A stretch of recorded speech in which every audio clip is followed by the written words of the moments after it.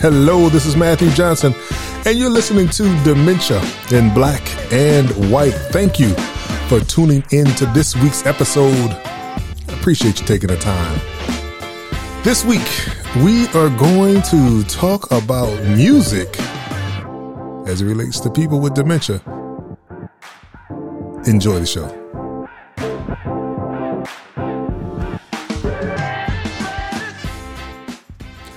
All right, let's get it started. Thanks again, people. So today, this is something that I've been hearing about, of course. I've actually witnessed, just paying attention to my own mother. And I'm going to refer to an article, and this was written in 2014. So we're talking 7 years ago. However, I believe they've been studying this for a while, and that's why I chose this one from years ago so you don't think this is something from recent history, but it probably goes back even further than this. And I've been hearing many studies since then, recent studies, so they are still studying this. But this article is titled 5 Reasons Why Music Boosts Brain Activity. And it's from the Alzheimer's website. And the author of this one is Alyssa Sauer. So I just want to briefly mention kind of the areas where they focus on, and then talk about my own personal experience with this, because I kind of discovered this and saw it really even looking back. So I was kind of discovered it recently as I've been taking care of my mother more on a full-time basis. But just thinking about back in the past, she just certainly had a love for music. And I remember even those times where I would come and she would be, in the dark and not really upbeat. If I were to put on music and she had one of these old record players, it was kind of an old record player, but it was a modern one with a CD player and all that, but it had a turntable and it was, made to look retro, I guess. And she really loved that thing. And she still has albums, and I have to find one of these things that still play albums, because she would probably appreciate hearing those too. But what this study focused on is some of the research that had been done, and it just has 5 main points that it makes. One is that music evokes emotions that bring memories. And we, of course, know that from our own experiences. There are songs that take us back, and it puts us right back there. So if there's a song from your high school days or your college days or an old boyfriend or girlfriend, breakup song, whatever, there are certain songs that just literally transport you back to a place and brings up memories of some past, some good, some bad, but it brings you back to memory. So whatever is going on with the wiring in the brain of someone with dementia, that still works. And the people are able to even recall the words, even if they can't remember what you just told them about. Come on, it's time to get ready to go to the doctor. They'll remember the words of the song and even get up and dance to it. Number 2, it says musical aptitude and appreciation are 2 of the last remaining abilities in dementia patients. Certainly have seen that. Number 3, music can bring emotional and physical closeness. So certainly this is talking about with the caregivers. Some of the songs that my mother knows, of course, I know too from being around her, listening to it. This music that I didn't grow up with, but growing up, and she playing it on the 8-track or playing it in the car, some of this music. So it helps to draw us closer together as well. I would agree with that point for sure. And then it says singing is engaging. Point number 4, absolutely. It says singing activated the left side of the brain, listening to music sparked activity in the right side. So just interesting how this directly relates to how we are wired essentially and what is going on in our brain.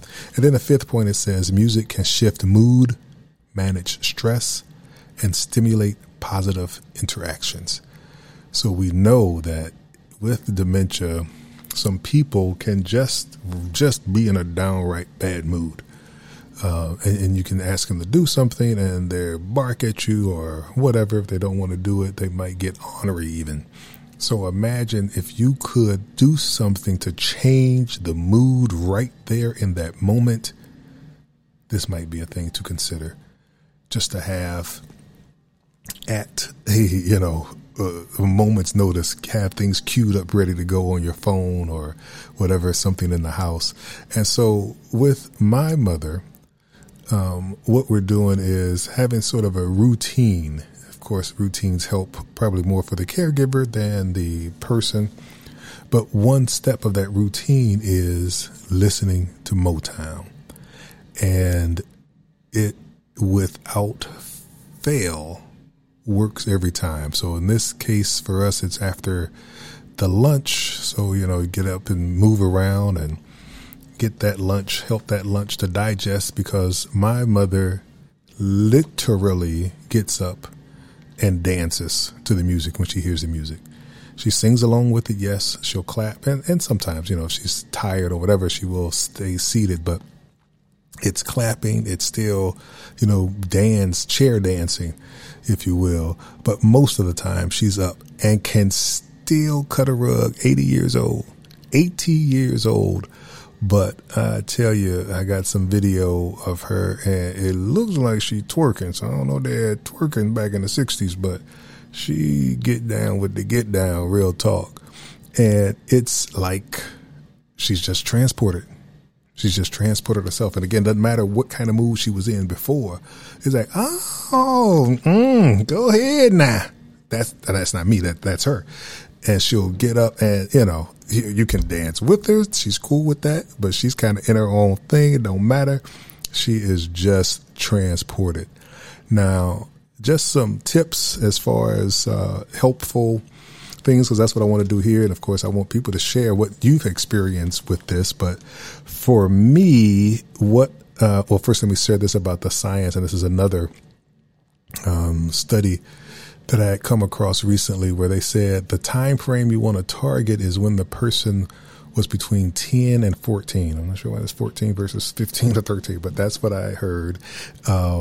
So if you get music from that time, and this music that my mother gets up and dances to, it's probably she would have been in her 20s in this case. So, that's just what they were saying. And then maybe that just has to deal with the brain.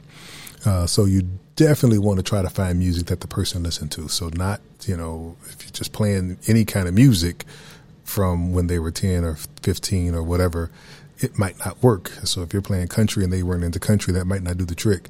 So it might be good to find out what they were into: classical music, jazz, gospels, Christian, whatever, and play that. But I know for sure what my mother listened to, again, because I listened to it with her as well. But that is the type of music you want to use. And, if you haven't done this yet, try it. And then once you find something that works, you can play the exact same thing every day. Every day. Fortunately, I have YouTube subscription service, or the premium.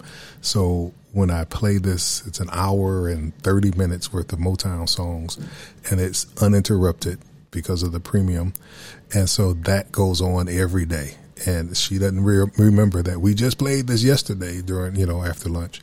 So it works just fine. So I would recommend that through the cable provider. I have Xfinity, and probably every cable provider has, up in the higher number channels, some music channels, and they're just dedicated to music. And you will find just about every genre: blues, rap, R&B, whatever you need and whatever you think would work. And if you don't know, you might just go up there. If you're a caregiver but you weren't around, or you don't know this person as well, just go and scroll through until you hit something, and you'll know. Trust me, it'll be like striking gold. There's gold in them there heels, I tell you. And once you strike it, you will know that person will jump up if they're ambulatory. If they can't get around, they'll do the chair dancing. So just put the music on and wait for it. And then the other thing I did, which I'm about to cancel, so I wouldn't recommend this anymore, but depending on your situation, if you already have Sirius satellite radio, they have a plethora of music channels with many genres as well. It's the cost for me. I think it's like $28 a month. So it's no longer worth it for me given these other options that I have. So I'll be canceling that soon, but they have a channel too that just really works. And again, the only advertising is for other Sirius satellite channels. So it's not commercial, products or whatnot that are being advertised. I would just try to avoid that as best you can, just because that can take your person somewhere else. If they're, watching something on YouTube and then an ad for food pops up, that might make them hungry or might make them think about food or whatever. And just today, something else that I did that worked really well. I didn't do it. My daughter actually did. Got the karaoke machine out. So that, and with the lyrics on YouTube popping up, and, we went through the whole thing like it was a nightclub and introduced her and applause and all this. And she came up and, was all, she's a ham big time. So, she's like, oh, come on now. Y'all sit down. I got it. And she got up there and sang, again, it was the same Motown thing, but she did it on the microphone and dancing. And of course, I have video of that at some point. Maybe I'll try to put some YouTube channel with her singing and dancing, but it just warms your heart as well. So this article talking about the emotional and physical closeness that can happen. What a wonderful way to break up a day in terms of if you're feeling guilty, if you're feeling frustrated, if you are, whatever might be going on with you that might be pushing you away from your loved one. This is certainly a way to draw you in, to draw you closer, to come together and sing these songs together and perhaps even dance together. It is indeed an excellent way to break through. And if you're trying to get your loved one to do a task or distract them, maybe they're in a phase where they're doing something they're not supposed to be doing, or there's something that you want them to do, playing some music might be the thing to get their attention. Well, that's it for this episode, folks. Music and how important it is, and hearing that music coming up means it's time to close out this week's episode. But I want to thank you all for tuning in. Got a lot of choices for podcasts out there. The fact that you stopped and clicked on this one, I appreciate it. Matthew Johnson, the podcast Dementia in Black and White. We'll see you next week, where we perhaps will take just another step further on this journey of caregiving. Thank you for listening. Until next time, take care of your loved one, yes, for sure, but also, and probably more importantly, take care of yourself.